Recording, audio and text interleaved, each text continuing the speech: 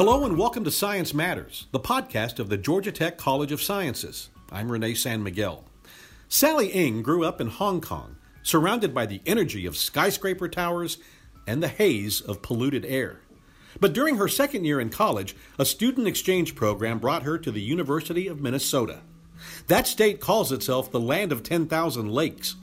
Yet it was other parts of Minnesota's natural landscape that caught Ng's attention, and those were enough to change the course of her scientific career. So at that time, I was mainly studying on the Minneapolis campus. But every Wednesday or so, I have a class in St. Paul campus. And before I go to the class in St. Paul, I have to walk through this forest. And the air quality was so nice. And, I was very young, and I was like, this air is so nice to breathe. I was like, no, in Hong Kong, it's always really polluted. And I think that got me started. It's like, what can I do to help to improve the air quality, maybe as a chemical engineer, so that more people can breathe this amazing, air that is clean and fresh. And so I think when I went back to Hong Kong after my year of exchange at Minnesota, I think that played a role in terms of me deciding, okay, this is a direction, that I would like to pursue, and it makes a difference. Everybody breathes, right? So you want to do some research that is impactful. Mission accomplished for Ng, an associate professor in the School of Earth and Atmospheric Sciences. Ng is now one of the world's experts in aerosol science, the study of tiny particles that float in the air and what they mean for the climate and our health. And that forest she walked through in Minnesota? She has put a game-changing research spotlight back on trees, which play such an important role in the planet's air quality. That's also why she's spending more time than ever wondering about what happens to our atmosphere when a lot of those trees are reduced to ashes. I'm Steve Patterson in Paradise, California, where nearly the entire town has been incinerated by towering flames. As fires continued to burn through vast areas of the Amazon, international criticism of Brazil is heating up. As if our air quality doesn't face enough threats these days, we're seeing an increase in wildfires. The latest major examples, Northern California in 2018, the Amazon rainforest in 2019. Those wildfires have provided another spark for Ng's research. We're also working on understanding the emissions from wildfires, right? So if you read the newspapers, the wildfires are getting more intense or more frequent. And when you look at the wildfires, you see a lot of emissions. You see these plumes, right? So they emit a lot of different compounds directly as gas and directly as particles. And we are very interested to understand what happened to all these emissions from wildfires, how they get transformed in the atmosphere. And are they going to produce compounds that eventually might be bad for, human health? Aerosols can be naturally occurring or made by humans. Those two kinds of aerosols can get together to form something called secondary organic aerosols, or SOAs. Ng's research on SOAs has resulted in tighter industry regulations and better air scrubbing equipment. Questions remain, though. How exactly do aerosols get in the atmosphere? What are they made of? And how do they affect the health of the planet and of our lungs? Since joining Georgia Tech in 2011, Ng has built a formidable research team trying to answer those questions. She's already added considerable insight into what aerosols can do to the environment. She wrote the blueprint for Georgia Tech's indoor environmental chamber facility for better controlled laboratory testing of air samples. She combines controlled experiments in this facility with her field studies. Before arriving at Georgia Tech, she helped develop aerosol measurement devices for a private company. So she's equipped her testing chamber with the latest measurement technologies. Her published work has been cited more than 10,000 times, and she was one of the most highly cited researchers on Clarivate Analytics Web of Science's annual list of the world's top scientists for both 2017 and 2018. Georgia Tech presented her with its Outstanding Achievement in Early Career Research Award in 2019. For Ng, it all goes back to her first time breathing clean, clear Minnesota air. Now it's about making sure everybody has the same chance. we talk about these pollution control policies. I would say in the US, the pollution control policy is actually very effective. You can see the sulfur dioxide going down, the nitrogen oxides going down, particularly matter from these human sources going down. Yeah. But you can imagine the fires, as they increase in intensity and frequency, one day fires will become one of a major player in terms of the pollutants that we're breathing in. So the community now has a lot of interest in understanding, really what happens to these compounds. As you said, it is hundreds and thousands of species all emitted together, reacting together at the same time. So it's a very, challenging question, but that makes it also very exciting and interesting.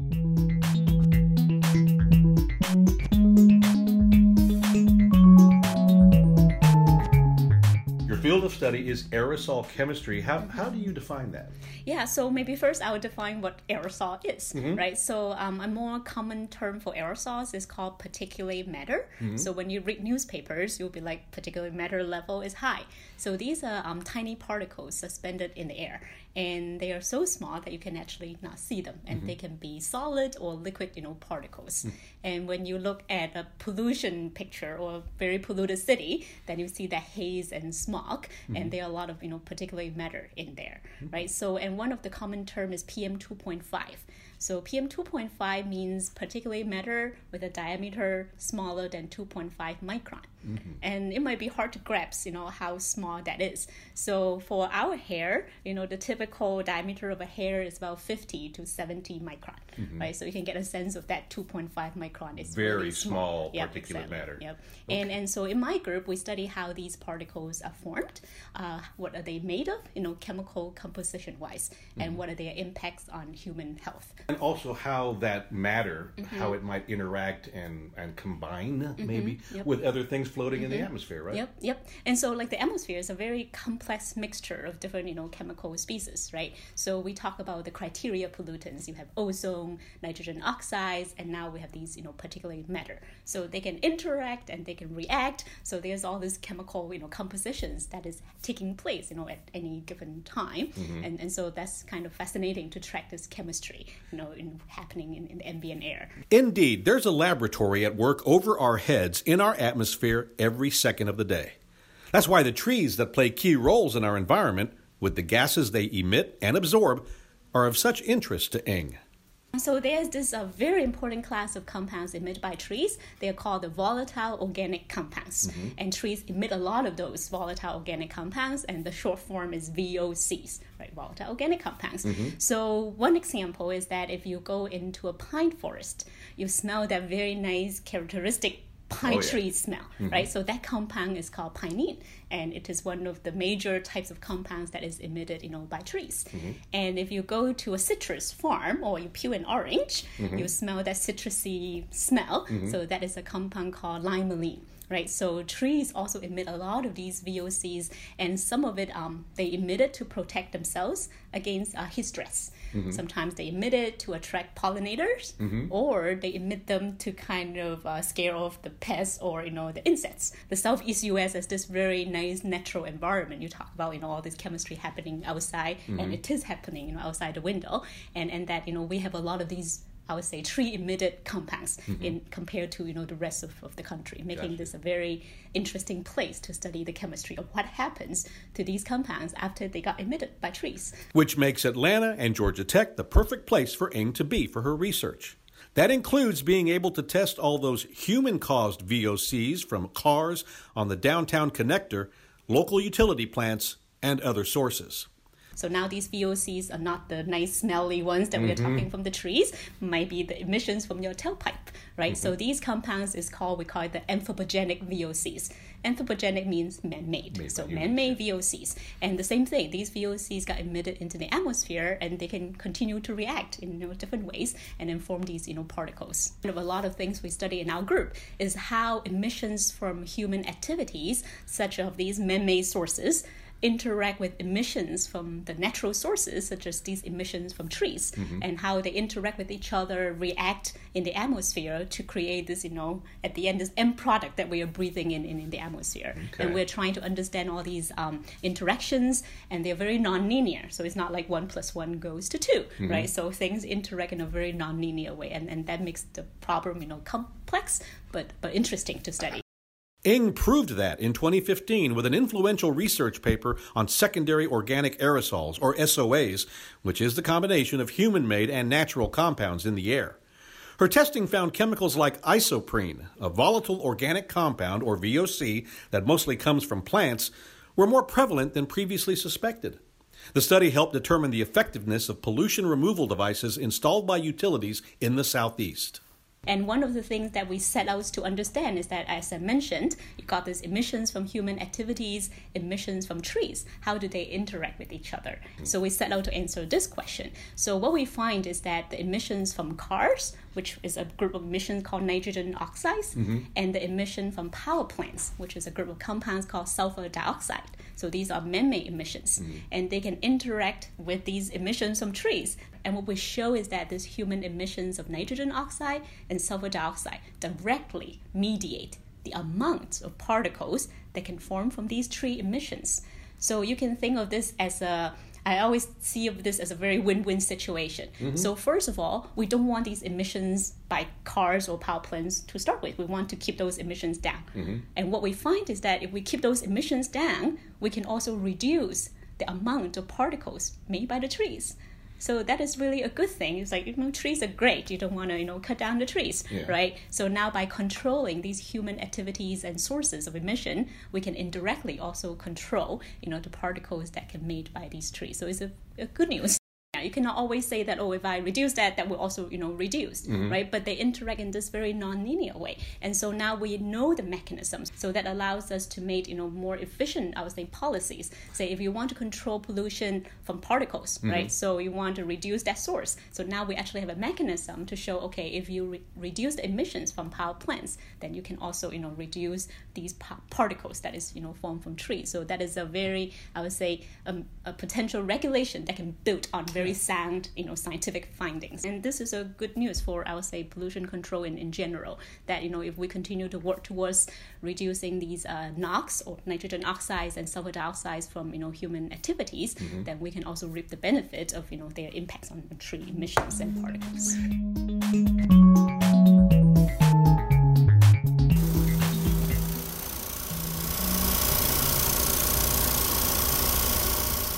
All Sally Ng needs is the air that we breathe and the latest technology so she can analyze it. That's what you're listening to right now, one floor up from Ng's office. The testing machines in the Indoor Environmental Chamber Lab, the one she designed from the ground up.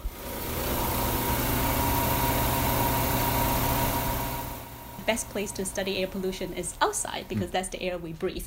But the problem is that the weather or the meteorology changes every day. So today is actually very sunny when you look out, right? But if it gets rainy or cloudy, then the conditions will change. And it is really hard to tease out the mechanisms and compositions when you have so many things changing at the same time. Sure. So this Georgia Tech Environmental Chamber facility, you can think of bringing the outside inside so that you can really control your atmosphere. So I always call it a simulation of atmosphere or atmospheric simulator, right? So we have 300 UV lights surrounding this chamber facility to simulate the solar radiation. And we got 2 reactors, you call it 2 balloons or 2 bubbles that is transparent, and those are 2 atmospheres. So now we have this control environment. We can control the temperature, we can control the humidity, we can control the compounds that we put into these reactors in a very, concise way, right? So now we can really understand the mechanisms and the composition by changing one parameter, at a time.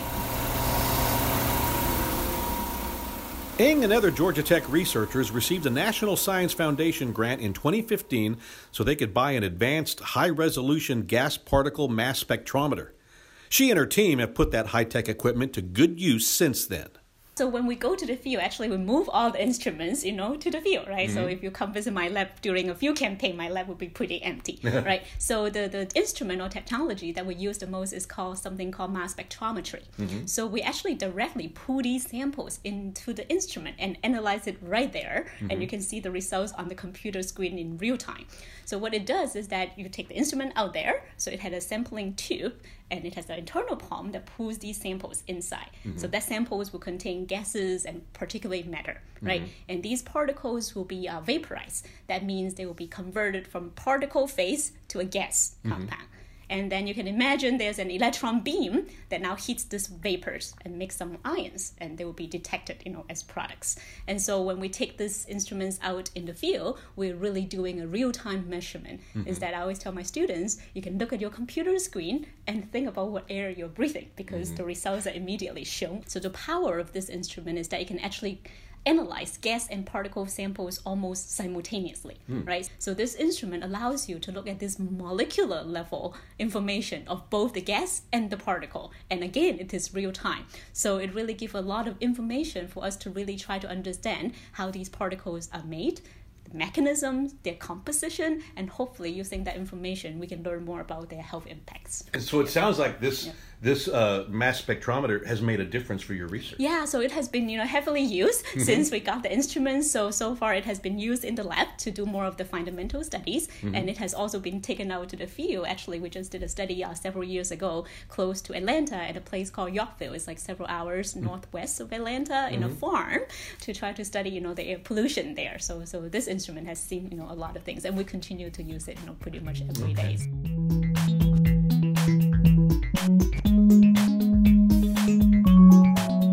So tell me what you're going to be researching in 2019. What is on your agenda that might be new or related to what you've been studying here before? Yeah, so there are a couple really new exciting projects that we're working on this year. So I'll just maybe go through them one by one. So one of the things, as I mentioned, the nitrogen oxide emissions from cars, right? So we are directly, following that trail of evidence to really learn more about the mechanisms, how the nitrogen oxides emitted by cars will interfere these reactions by trees.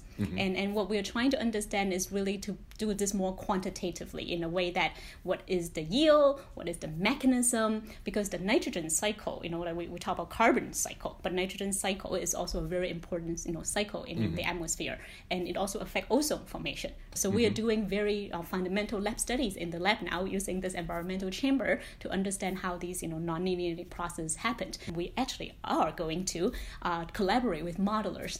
So in order to predict future air quality, its impacts on climate and health, our community uses models to do that, right? But models need inputs, right? So right now, this chemistry is not very well represented in the models because of the lack of lab data, right? So we are going to collaborate with modelers. So we're going to do these experiments, and hopefully we'll be able to provide inputs for constructing the model.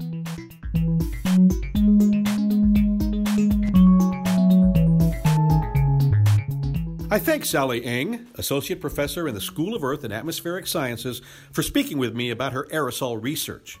Ng also has a joint appointment with the School of Chemical and Biomolecular Engineering.